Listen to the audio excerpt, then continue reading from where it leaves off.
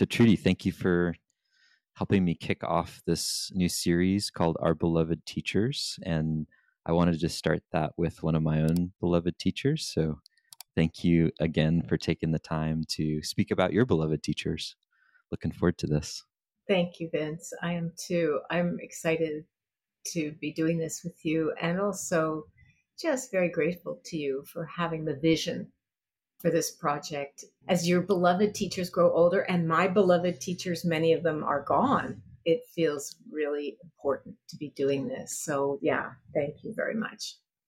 Thank you. I appreciate that. And I'm really encouraged that you're interested in doing this. And I know you had 3 beloved teachers because you studied for such a long time in the Dharma, and you studied with each of these teachers. I've heard you share this, at least it seemed like for a decade or more. So that's no small amount of time to be training with someone and getting to know them. And they're all Zen teachers, as I understand. Very interesting there. Yeah. And just to clarify, today I want to focus on my first teacher, Venerable Reverend Seungsahn, a Korean Zen master whom we called Sansanim in the early days. And then when he turned 60, it's a Korean honorific to put the prefix "de," which means great, de Sansanim, later years. So I'll probably refer to him interchangeably as Sansanim or de Sansanim. Okay, great. And clearly you were studying with him before he got the honorific, so your memory is going to be connected to those times. Yeah, I was studying with him maybe just a year or two after he came to the United States, very early on.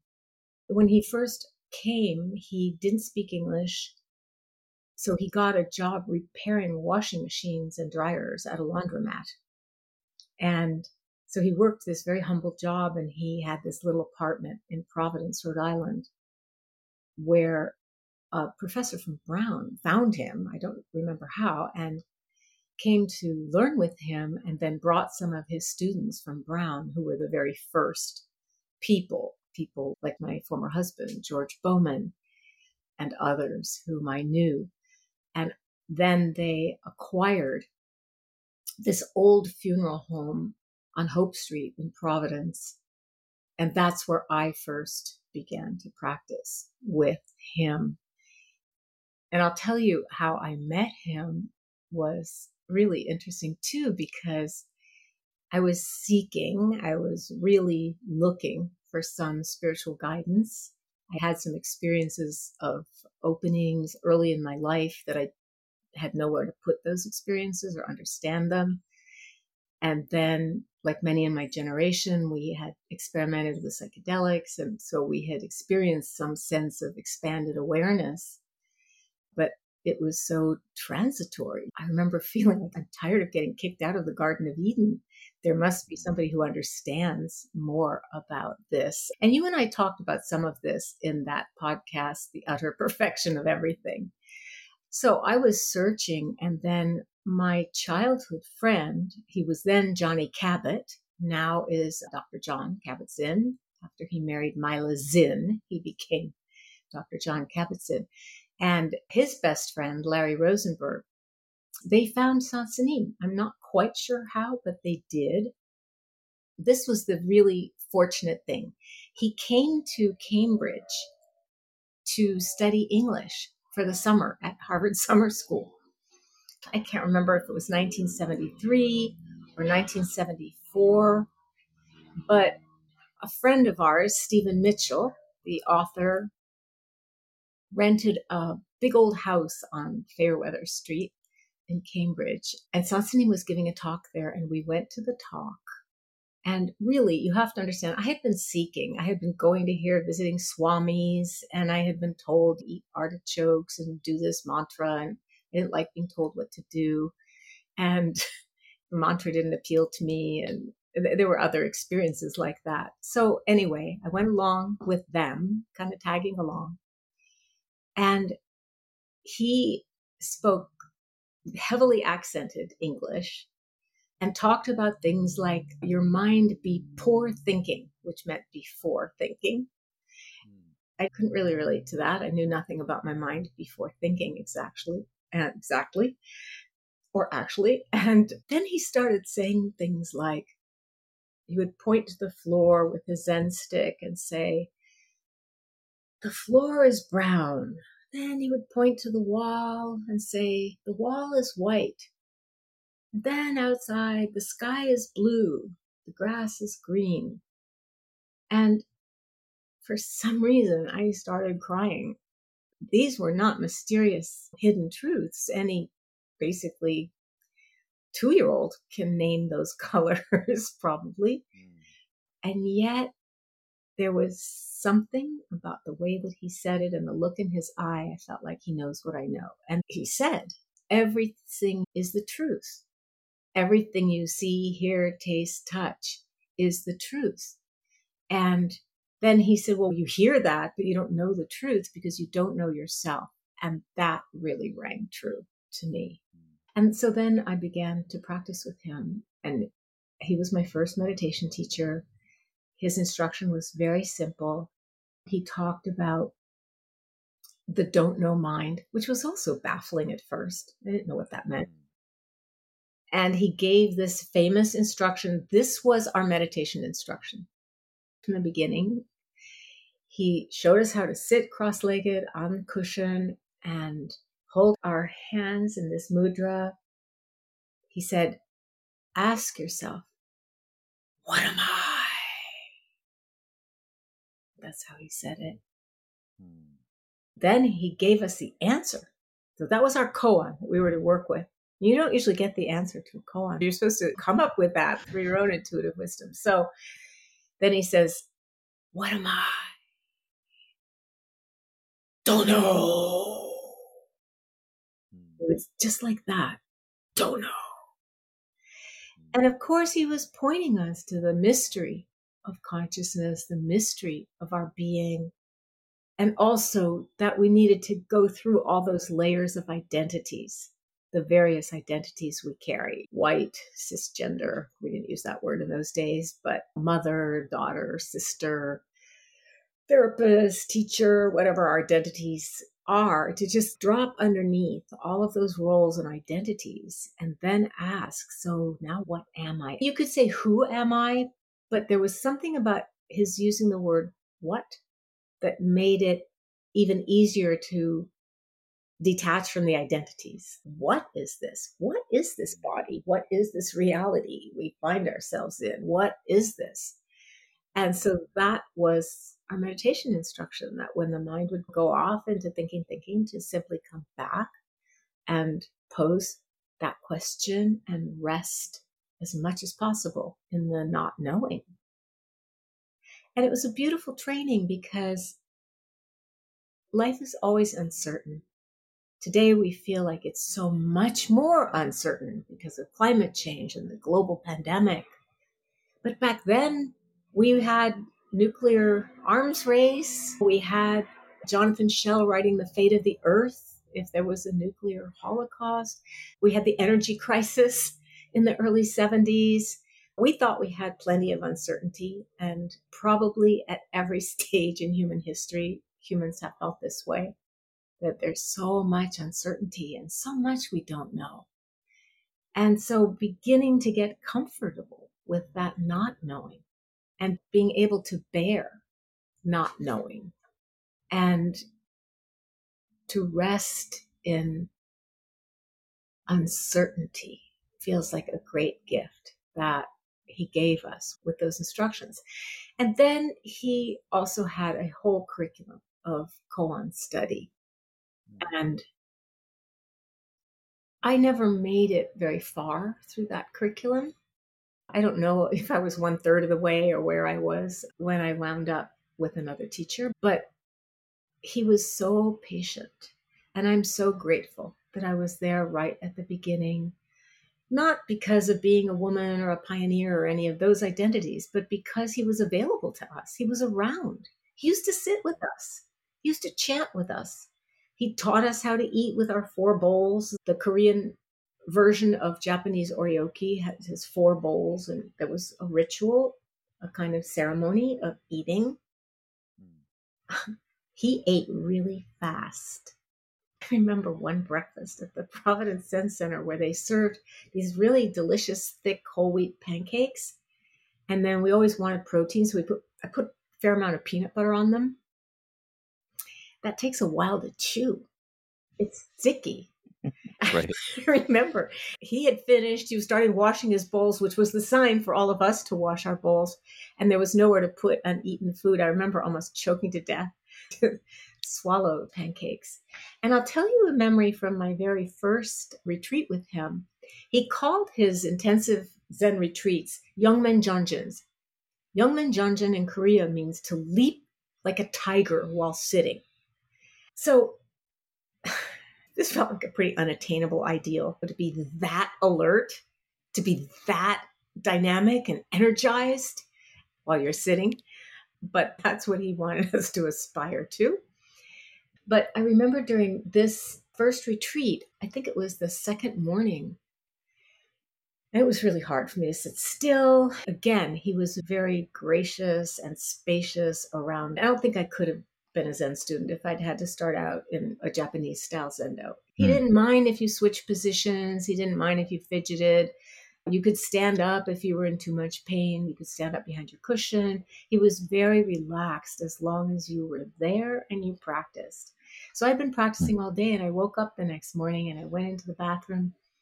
I looked in the mirror, brushed my teeth, and I don't know how long it was, maybe just a few seconds or a split second. I saw in the mirror this blackened face of a decaying corpse. I was completely freaked out and horrified. And then, of course, it disappeared. There was just usual image of me. I couldn't wait to go talk to him. And when it was my turn, I told him I saw this in the mirror. I was a corpse. To my great surprise, he laughed. And then he took his Zen stick and gently touched my thigh, like gently tapping my leg. We're both sitting cross-legged, face to face. And he looked me right in the eye and he said, "Your body already a corpse?" And burst out laughing. And for some reason, I found this mysteriously comforting, that he could talk about our mortality and laugh about it, because this Mm. is the way it is.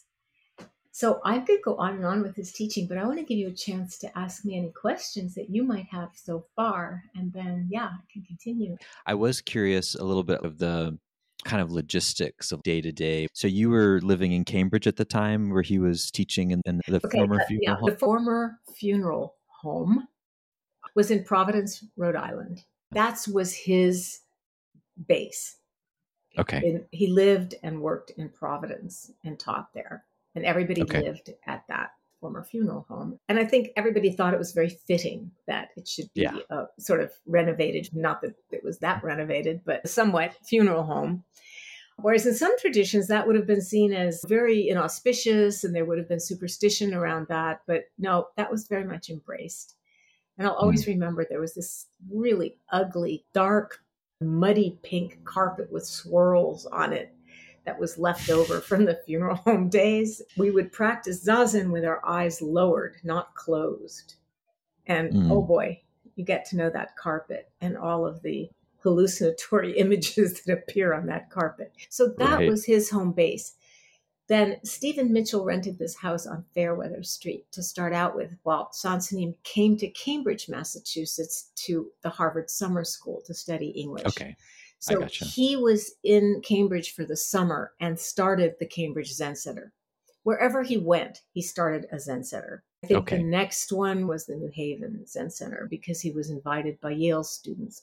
But wherever he went, he started a Zen Center, and it could be just a living room in somebody's home, but Okay. it was whatever space was available. And then somehow, to us, it just seemed like he was manifesting, I forget the name in India for those babas who can manifest things, just appear in their palms. It seemed to us he was magically manifesting Buddhas and the Korean drums that we used for chanting, which I'll go get mine and show it. And it's beautiful sound, a hollow drum. Nice. He would get us those things. And I think the Sangha in Korea, the communities in Korea, he was head of the Chogye order, which is a monastic order in Mm. Korean Son or Zen. Mm. And somehow he was able to provide us with these supplies and then eventually with the gray robes that we wore over our clothes. Mm. And so that's how the Zen Center would get set up. And he would Mm. appoint whoever was there to be the housemaster who would welcome people and make sure things were taken care of in the house, or the head teacher who may have only been meditating for a year but was Mm. available for that. He would just put people into these roles, and Wow. people grew into them for the most part. Mm. Sometimes they didn't, but mostly they did. And it was very homemade and very organic and very trusting. He had a Mhm. lot of trust that people would grow into. And for me at that time, I was in my mid 20s.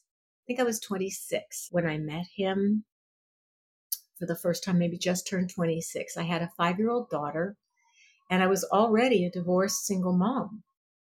So it was a big challenge for me to carve out time to do this because I didn't have an ex husband waiting in the wings or helping to support us. So I didn't have weekends off or help with childcare. And so I would trade time with other single moms. And there was a little girl who was Hillary's age, Ashley. Her mom was there living in the Cambridge Zen Center. And so sometimes I would bring Hillary. The girls would play quietly while we did our sitting. And then we'd have a Mm. sleepover, and then I could get up very early in the morning. We were all young people, and people talking about, wow, you get up at 4:15 and we do 108 prostrations first thing in the morning. And they were almost bragging about enduring this tough practice. And I remember thinking, if you've ever been a single mom, that's not hard at all. It didn't seem hard to me at all. I remember just kind of laughing. And yeah, for me, it was a blessing and a privilege, and it just wasn't that hard to do that practice. And I was working as a preschool teacher at a school for severely dysregulated children that I had helped to found. And Mm. so my schedule matched my daughter's school vacations. And that's when I would trade time and do retreats. And then in the summer, Mm. my parents would also take her for a good chunk of time. They were overseas. And they would take her for about Mm. 2 weeks so I could do more intensive practice. And that's what I did, Vince, with my vacation time. So you were a dedicated Zen student. Kind of all your off time was Yeah, practicing for the most part. that's what I wanted to do. It's really what I wanted to do. And I Yeah. was single. I wasn't in a relationship. And so my life was mothering and working and practicing. Of course, I had friends, but then increasingly friends became the friends who were also practicing together. So you had your community was Yes, also yes. centered around the And also the Zen school where center. I worked. It was a small school. We had started together. And again, it was a very sort of organic, starting out from scratch process. So we were very close to the teachers who taught at that school, one of whom also became a Zen student, Ellen Shapiro, and all of Mm. whom started to meditate. I remember they all came to my ceremony when I took the precepts. And then when Sansanim gave me the 10 precepts of becoming a Dharma teacher later on, they all came for that. So, Mm. yes, it was the meditation community and the school where I worked too, which still exists. Mm. Today it's called the Therapeutic Day School. And now it goes all the way up to, I don't know, maybe even 8th grade, but certainly through elementary school. That's beautiful too. So that's the context for this beginning to practice. Okay. And Sansanim he was very clear. He would give these simple teachings at first, and he would say, you understand, but you don't really know what I'm talking about. And the reason you don't really know what I'm talking about is because you don't really know the difference between, and these were not his words, but this is what he was teaching. You don't know the difference between conceptual understanding and experiential understanding. He would give us always very practical, very concrete, very simple examples. I could write volumes on what honey and sugar taste like. But until you come to the Zen Center and you actually taste honey and you taste sugar, you don't really know. You may know a lot about them, but you don't really know how they taste. It strikes me that distinction at the time, like in the early 70s, that would have been a lot more foreign of a point to make than now, where it seems like that kind of has Yes. almost gotten integrated into our common pop psychology. So many of these teachings have been integrated. Look, the expression don't know mind, which he coined, Right. has become a very widespread expression, especially in meditation circles. A lot of these things that were exciting and new at the time, yes, people know. But even though people know, they haven't always tasted. There's still that. That's a good point. It's still true, even if you know about them at that level. Yeah. That's a And good it's point. true for a lot of the teachings still, too, especially when you get into the teachings about emptiness and form and emptiness. And again, conceptually, we can understand it. But in fact, have we tasted that? Have we tasted that? Can we understand really what that means? The other thing I loved about his teaching is substance, truth, and action. He was always teaching we're all one, we're all made of the same substance, like cookie dough and cookies was the example he used. An example close to my heart, cookie dough and cookies. And he would talk about the truth of what we see, hear, taste, touch right in this moment. This is the truth. He would talk about the emotions too. Anger is truth, sadness is truth, joy is truth, whatever it is that you're experiencing in the moment, this is the truth. And he says, if you can attain that truth, if you can really experience that truth, then you can start to help people who are suffering with their minds. He also talked about the correct function of things. And the great example that I'll give you two very simple beginning koans, okay? He would say, what is this? Holding up a cup. This is my water glass. And he'd say, if you say it's a glass, Vince, I'm going to hit you 30 times. He never actually hit us. If you say it's a glass, I'm going to say you're attached to name and form, and I'm going to hit you 30 times. If you say it's not a glass, I'm going to say you're attached to emptiness, and I'm going to hit you 30 times. So, Vince, what is it? What is Don't it? know. Show me. Yes, that's the answer. I don't know if you all could see Vince, but here's what he did. That's the answer. Now, this one's going to be easier for you, Vince. Now that you passed that koan. Okay. So, what is this, Vince? If you say it's a bell, I'm going to hit you 30 times because you're attached to name and form. But if you say it's not a bell, I'm also going to hit you 30 times because you're attached to emptiness. Now, what is this? I'm glad I have this bell that I think you gave us. Do you actually ring the bell in the koan? How does it work? Yay! Well, I love Zen. So cool. Yeah. So everybody, Vince just passed those two koans with flying colors. Now I'm going to make him a Dharma teacher. Except I already did. So you could always take it back if I didn't pass the two. So yeah, so he's teaching the Buddha's middle way, and he's teaching it concretely, practically, in action, right? Substance, truth, and function. This is the function of the teaching. And I'm a working single mom. I like practical teaching. You could teach me about the middle way between eternalism and nihilism. You could teach me the philosophy, and yes, I would understand it intellectually. But this was a way to embody what the Buddha was teaching. And it was brilliant. He would do the same thing with sameness and difference. Okay, so let's pretend this is my Zen stick. I actually have a Zen stick. So this is a beautiful Zen stick. It's beautifully carved. It belonged to my teacher, Maureen Stewart Roshi. It's a lotus vine. And I never attained a Zen stick in Seungsahn lineage. What's the significance of that? It's a teaching stick. And this one was not given to me directly by Maureen, but after her death. In other words, I was not given any kind of formal teaching authorization from her. But that's another story. I'll tell all of that when we'll get there. But for the purposes of what can do it with the drum, this is called a muktak. And it's a carved Korean drum, a hollow drum carved from one piece of wood, as you can see, very beautiful. It makes a beautiful sound. And this is the sound that we would hear. This is the sound that would call you to meditation.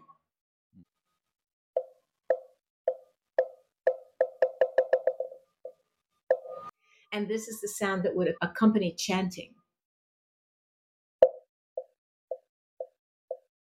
It's almost like a musical drum.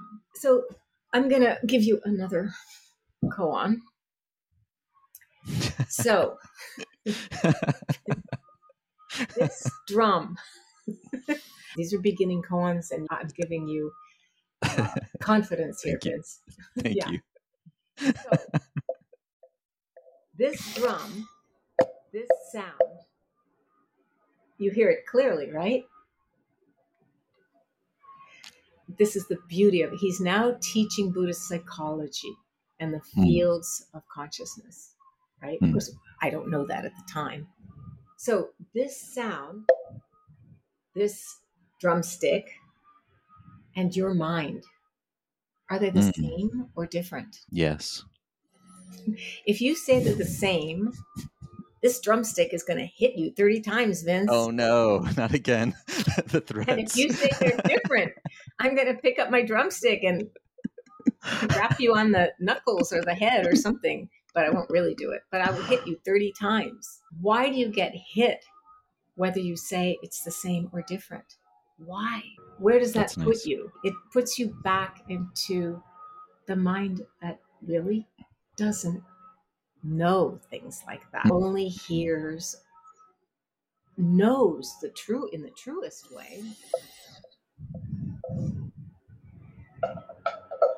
So those are some of the ways that he taught us. And one of my favorite stories, just of the simplicity of his teaching, which I found to be also really profound, and I wasn't the only one, obviously. At a Dharma talk once, somebody asked him a wonderful question, because he would always teach us you should have great faith, great doubt, and a great question. Those are the three qualities that you need for the practice. You need great faith. You have to really believe in yourself.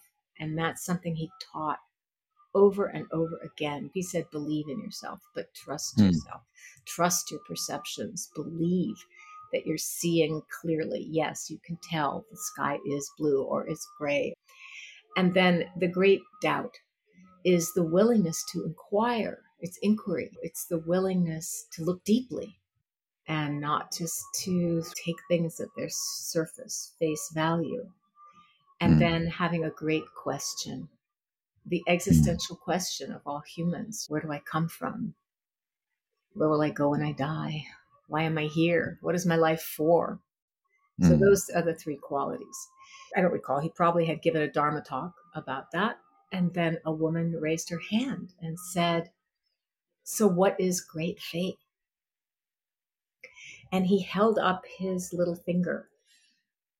And he said to her, do you see this? And she said, yes. And he said, that is great faith. I loved him. He had a big, beaming, wide smile, very cheerful, always very cheerful. He could get very mad, but he would always say it was just teaching anger.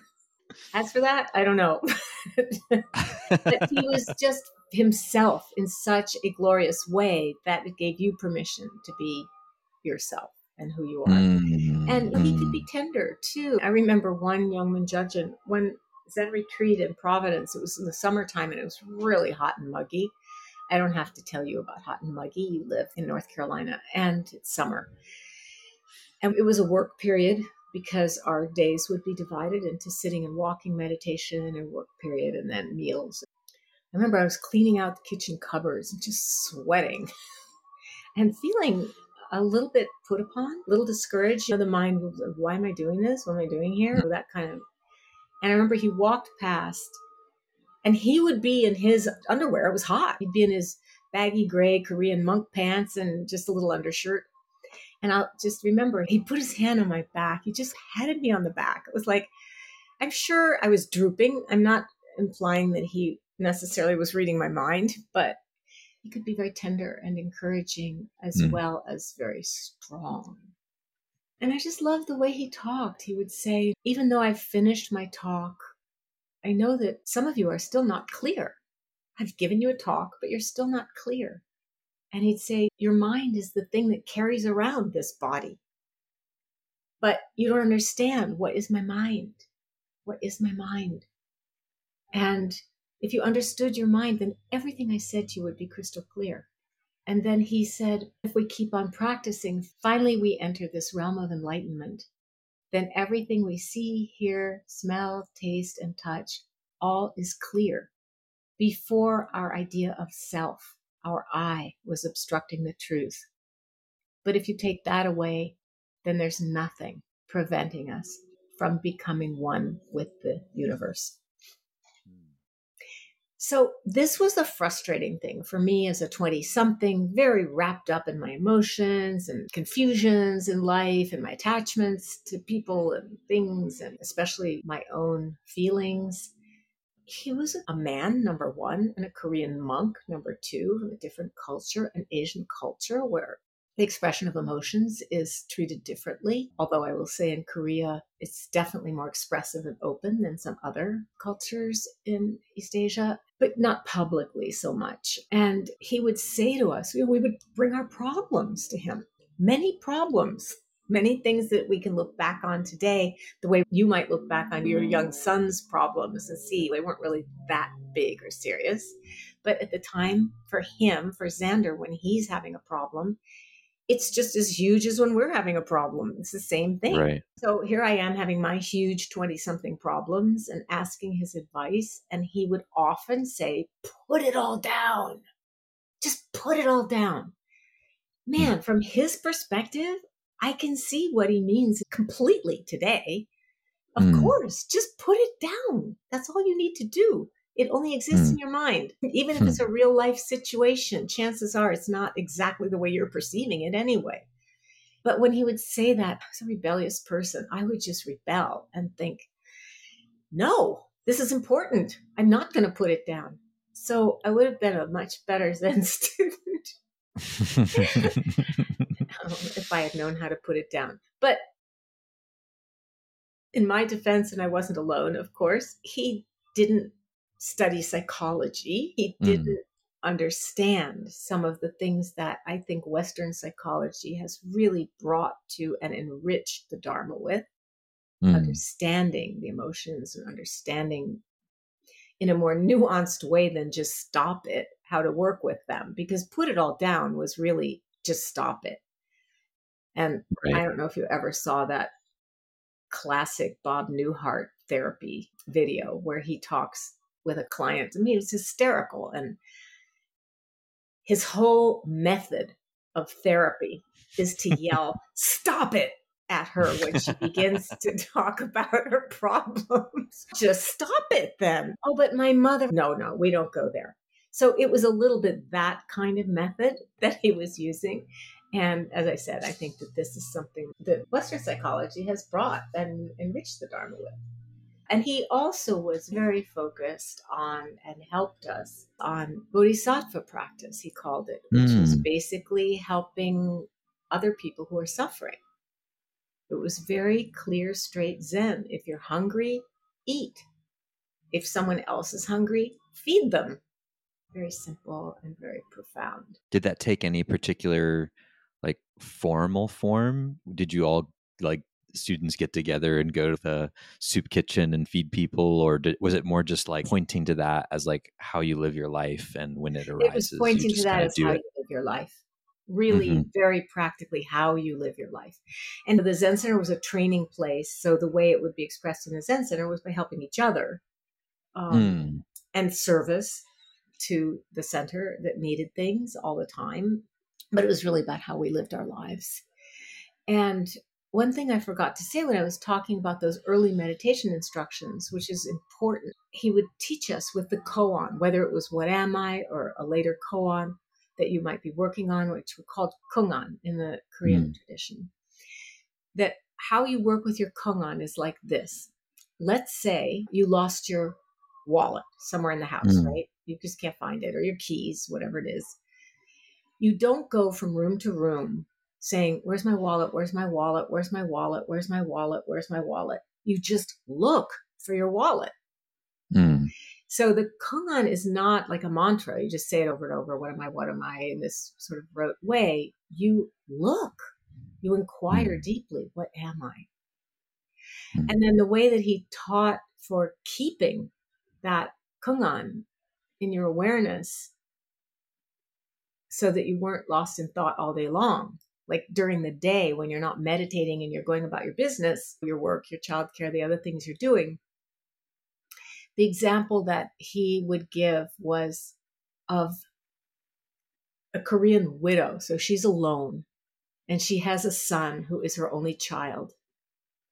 And he joins the army. He has to join the army. And this is her only son. She's always thinking about him. I want him to do well in his studies. I want him to have the right friends. I want him to get married and be happy. She's totally devoted to him. And then he has to go away. He has to join the army. And she's thinking about him all the time until he comes back. Every day he's in her heart. And that's your koan, to just keep it with you the way you would keep a loved one who's away and you're hoping they'll get to come back. Again, very practical support how to do these things. And at the beginning, he also taught us, I remember we would just sit on the floor we didn't call it the zendo, that's a Japanese word. We called it the Dharma room.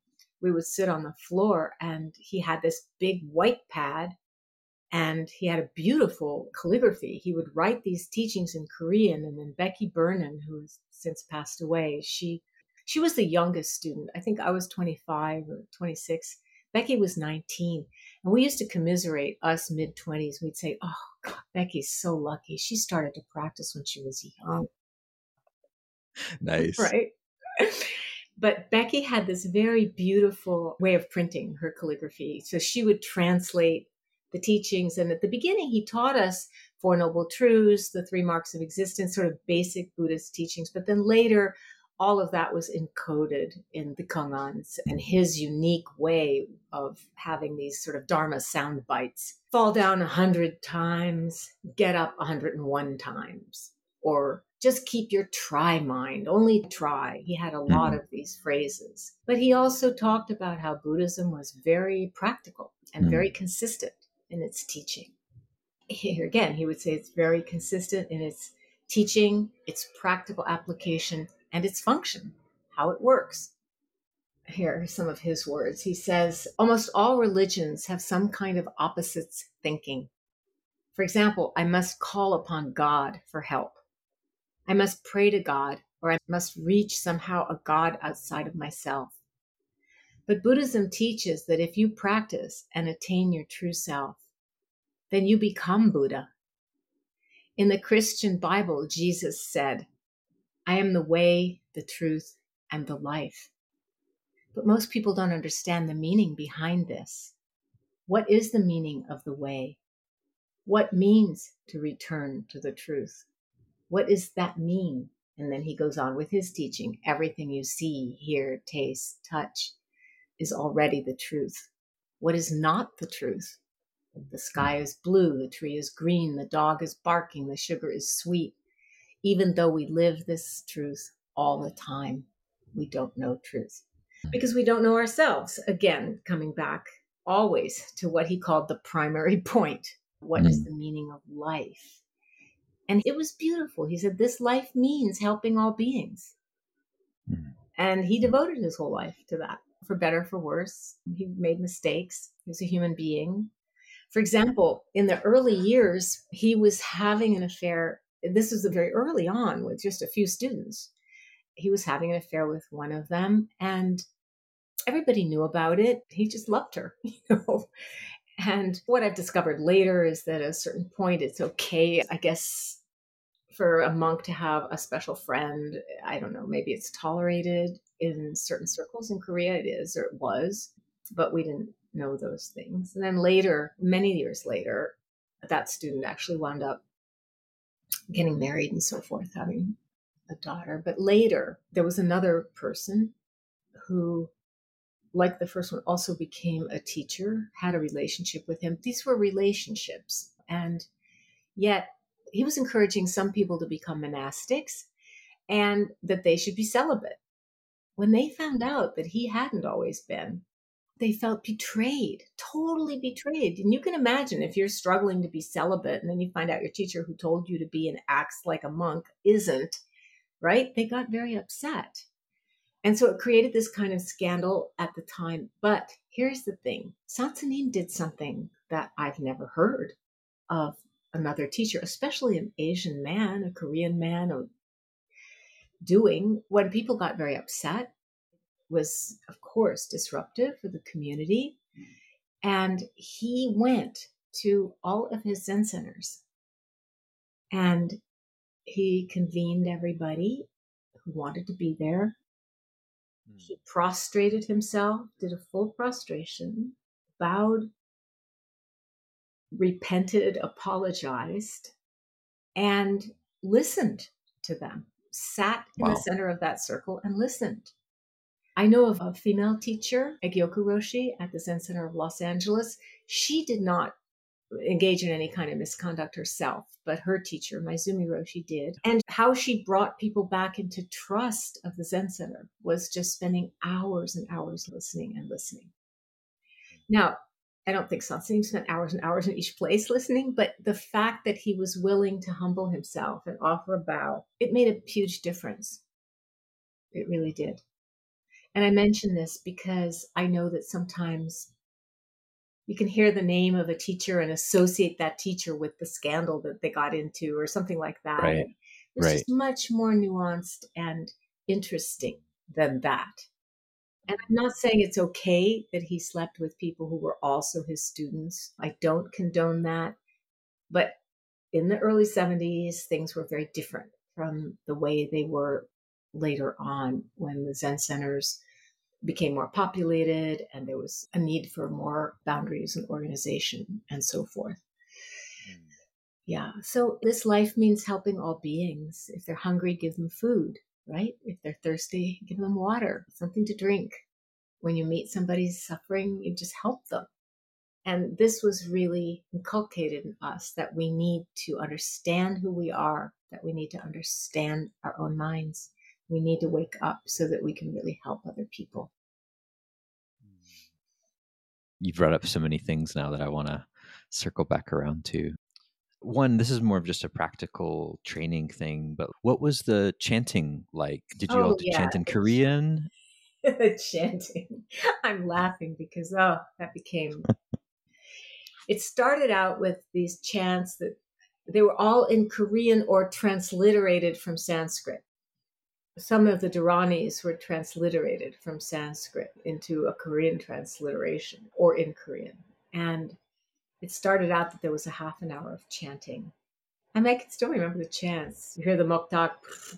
They were melodic, which I really liked because in the Japanese zendos, they're not melodic. They had tunes.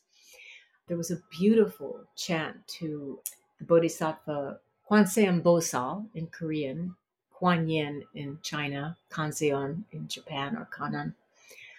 Beautiful chant. I still chant that one sometimes. And they had tunes, but then it expanded. And there was a morning bell chant that went on and on. Beautiful chants. And he had a beautiful chanting voice. But if you're working and you're raising kids and you're an hour of chanting in the morning and then sitting after you've done 108 prostrations, the practice time got very extended.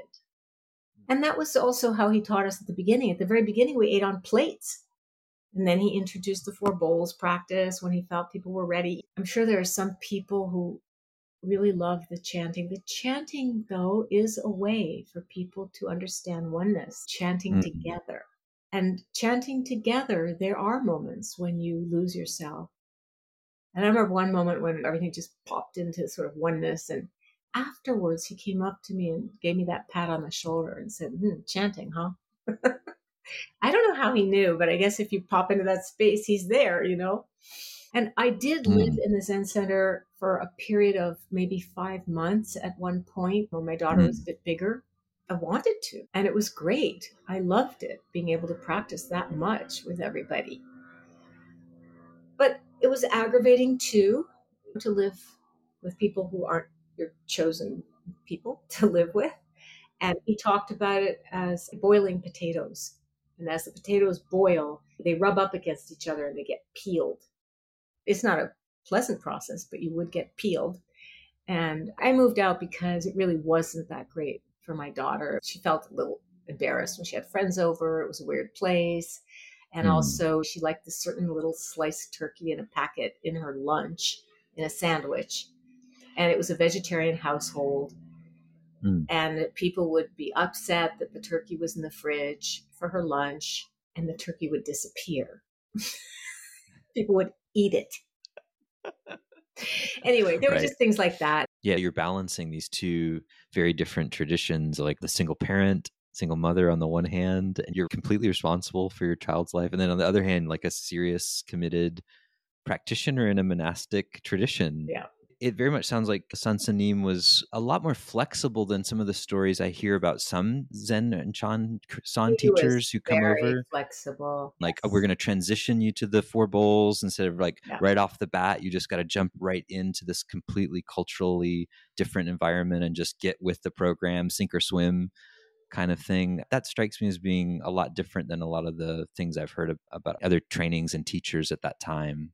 Yeah, he had a lot of wisdom that way. He really did. And what was interesting is that, I don't know if it was a couple of years into it, again, John and Larry discovered, they said there are these people, they sit for a whole hour, they don't move. Anyway, it turned out to be the Vipassana people because Jack and Joseph and Sharon had started teaching.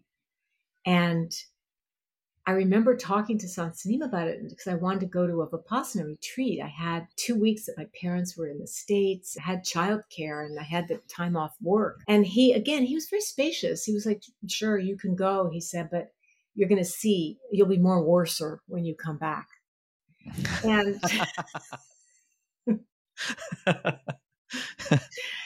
And I went, it was before they had Barry. It was a camp in Great Barrington, Massachusetts. I went, John Kabat-Zinn was there, Larry Rosenberg, Ram Dass was there. There were all these people Mm, who later became luminaries were at this retreat.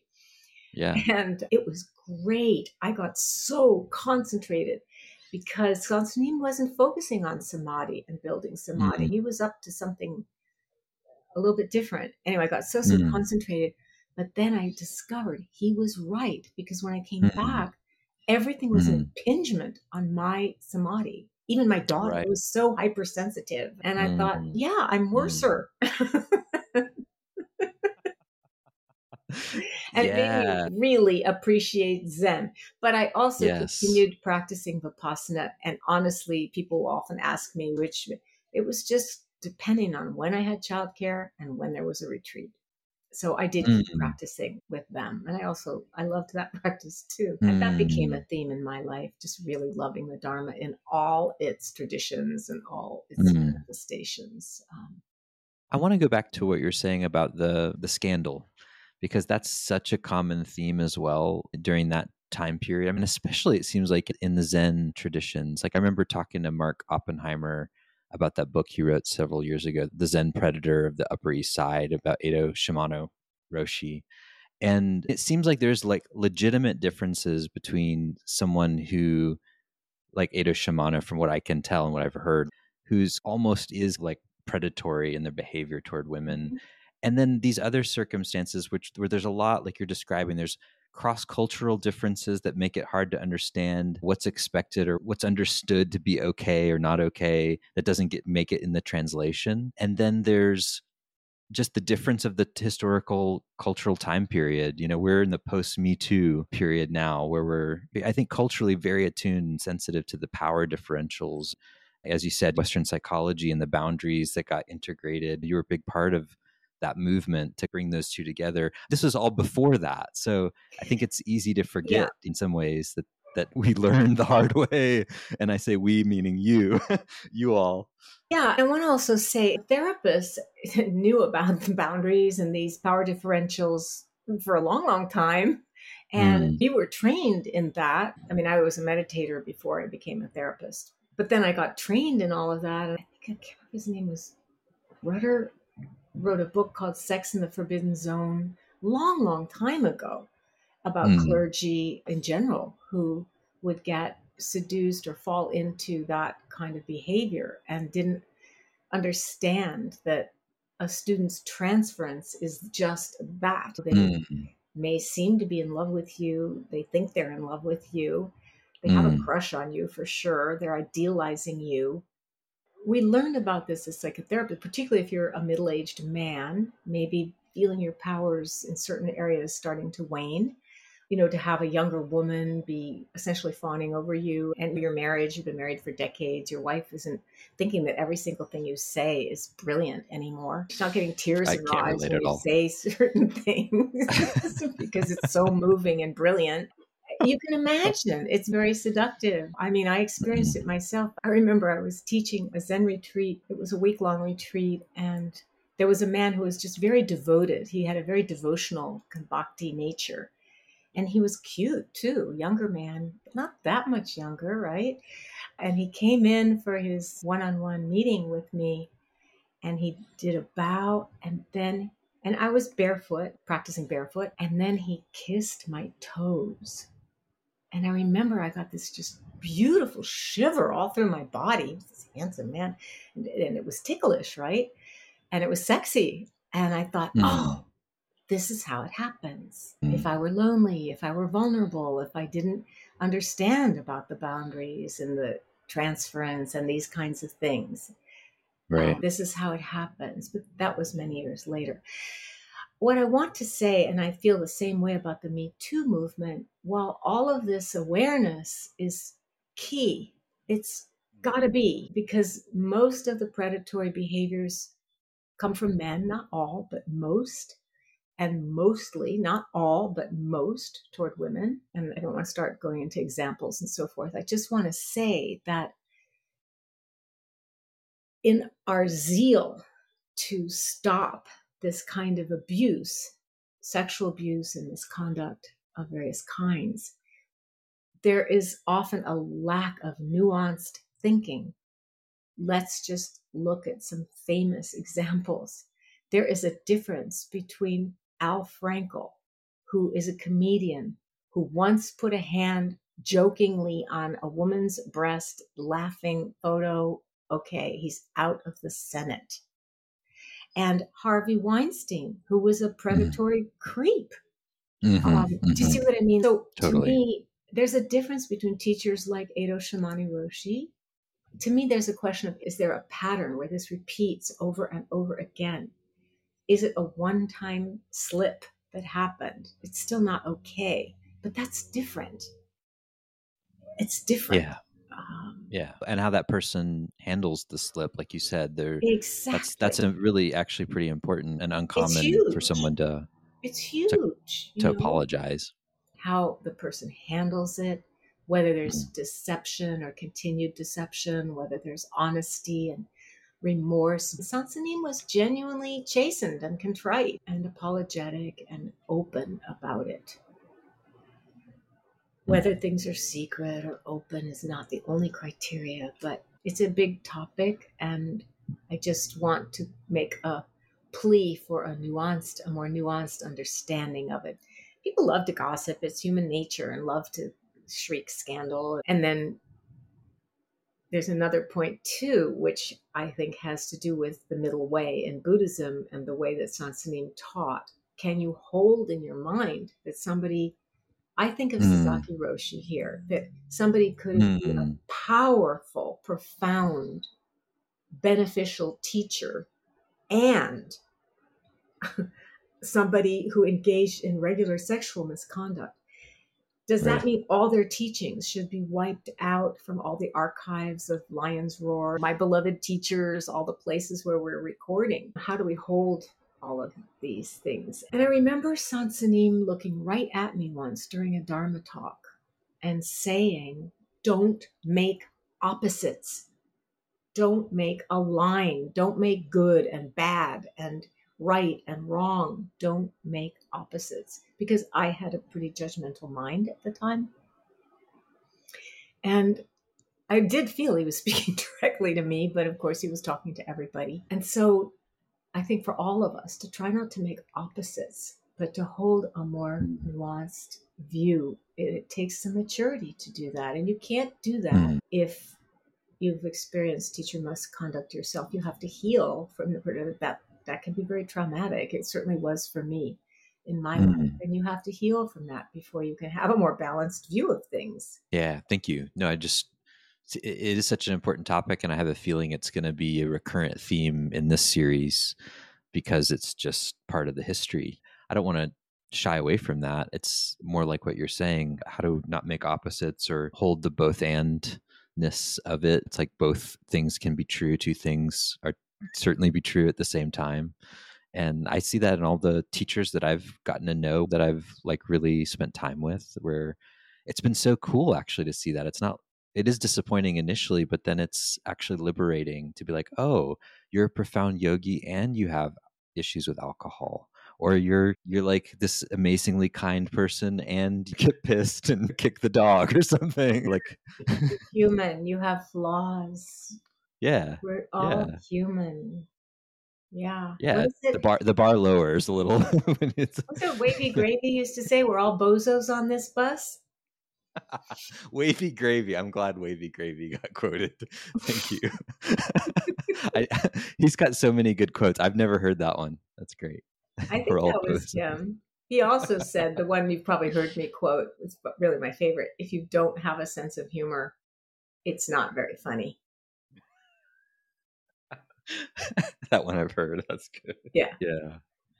Okay, so I want to maybe just ask about like the community and your experience as Sansanim got more popular, because I know eventually the Quantum Zen School was founded, and I know he became like an extremely popular teacher. And you said you're in on the ground floor, and so you were able to really have a real human relationship. But how did that change as you were studying in the community? Did it change, or did that happen more after? It happened gradually. What I remember vividly is that he used to be with us practicing all the time. And then he wouldn't be. And I remember feeling bereft. It was like your daddy just walked out on you or something. And he'd be in his room making phone calls in Korean, probably ordering the Buddhas and the mats and stuff. Who knows? you know, Right. he'd be doing other things. And I remember just feeling just mildly abandoned as he became less available, or then he would be at the New Haven Zen Center, or he would be teaching a retreat. He started the Empty Gate Zen Center in Berkeley, and it was called Talmasa, which still exists, a Korean Sangha that he had in Southern California, and then the Dharma Zen Center in LA. And so he would be, even before he had centers all over the world. And he could do that too because there were more senior students now who were really grounded in the practice and could lead the practice. He still would be the one who would teach the retreats. And one of the things that he required of you once you've been practicing for a while, and not a long while either, is that you give Dharma talks.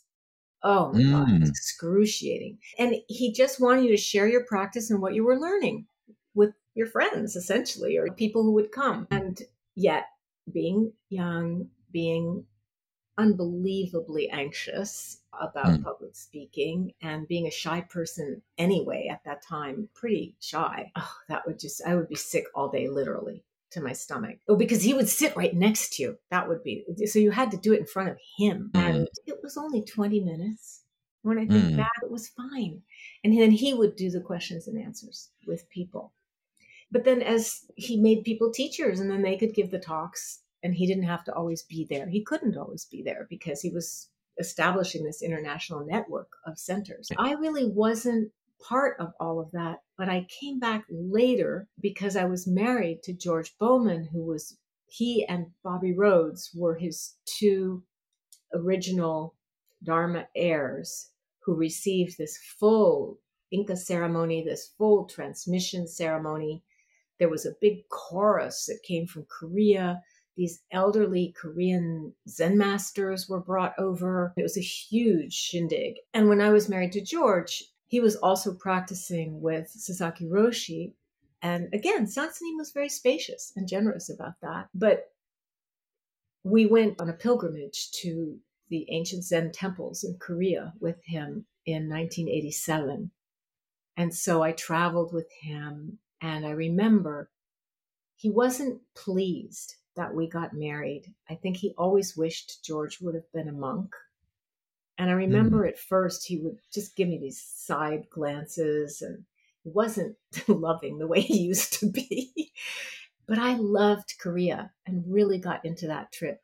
I was very effusive with him about how much I loved Korea. We met these amazing practitioners and calligraphers at the temples. It was a wonderful trip, and it was hard too. I mean, sometimes we'd arrive someplace, there was nowhere to sleep. We'd lie on the cement floor behind the Buddha or something. And I remember one place they had carpet remnants for blankets. Some places were nice, but some places were really tough. But I loved it. And he saw that. And at the end of that trip, he said to me, "Now you must teach with Georgie." He called him Georgie. And Mm. that was also a great blessing.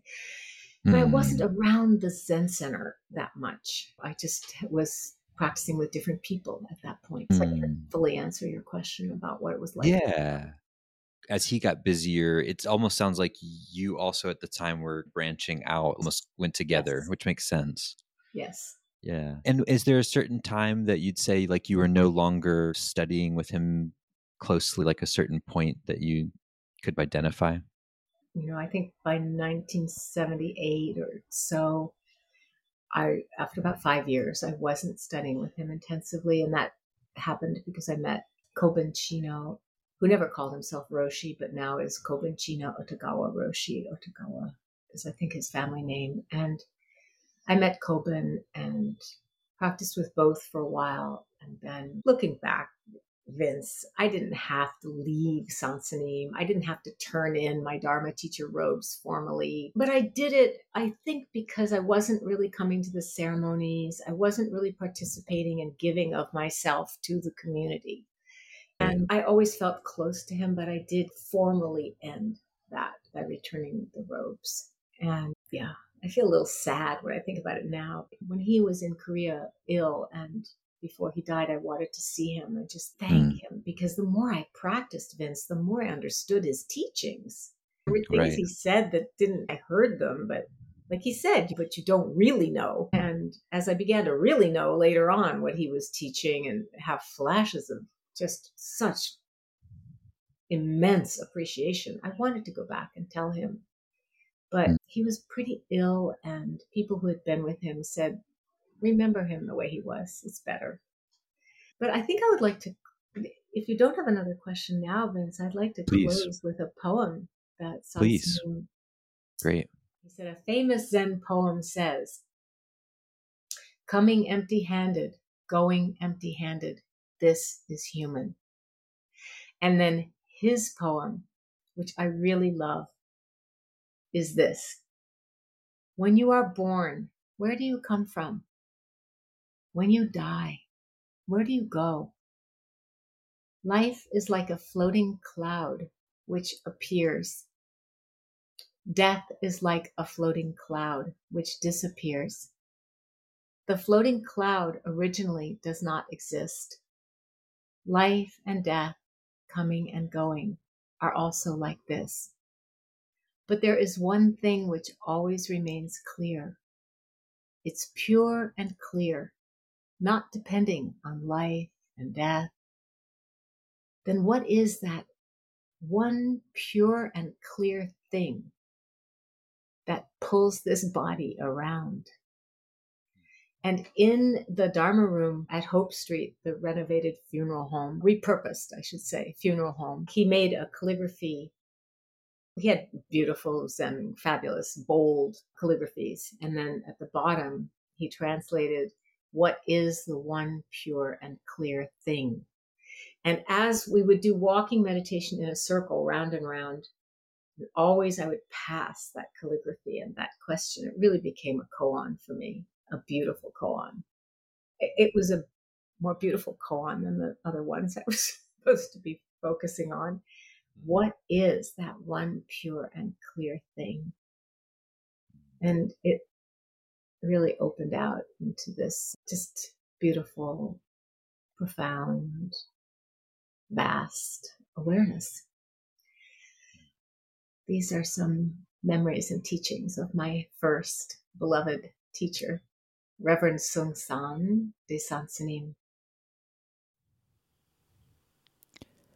After nearly a year in private beta, the Buddhist Geeks Network is now open for any independent practitioners who want to engage in interdependent practice.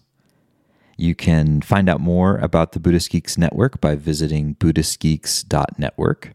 And if you'd like to join the community and join us in regular social meditation practice or other events that we host there in the network, all freely offered, you're very welcome to do so, again, by visiting buddhistgeeks.network. Love to see you there.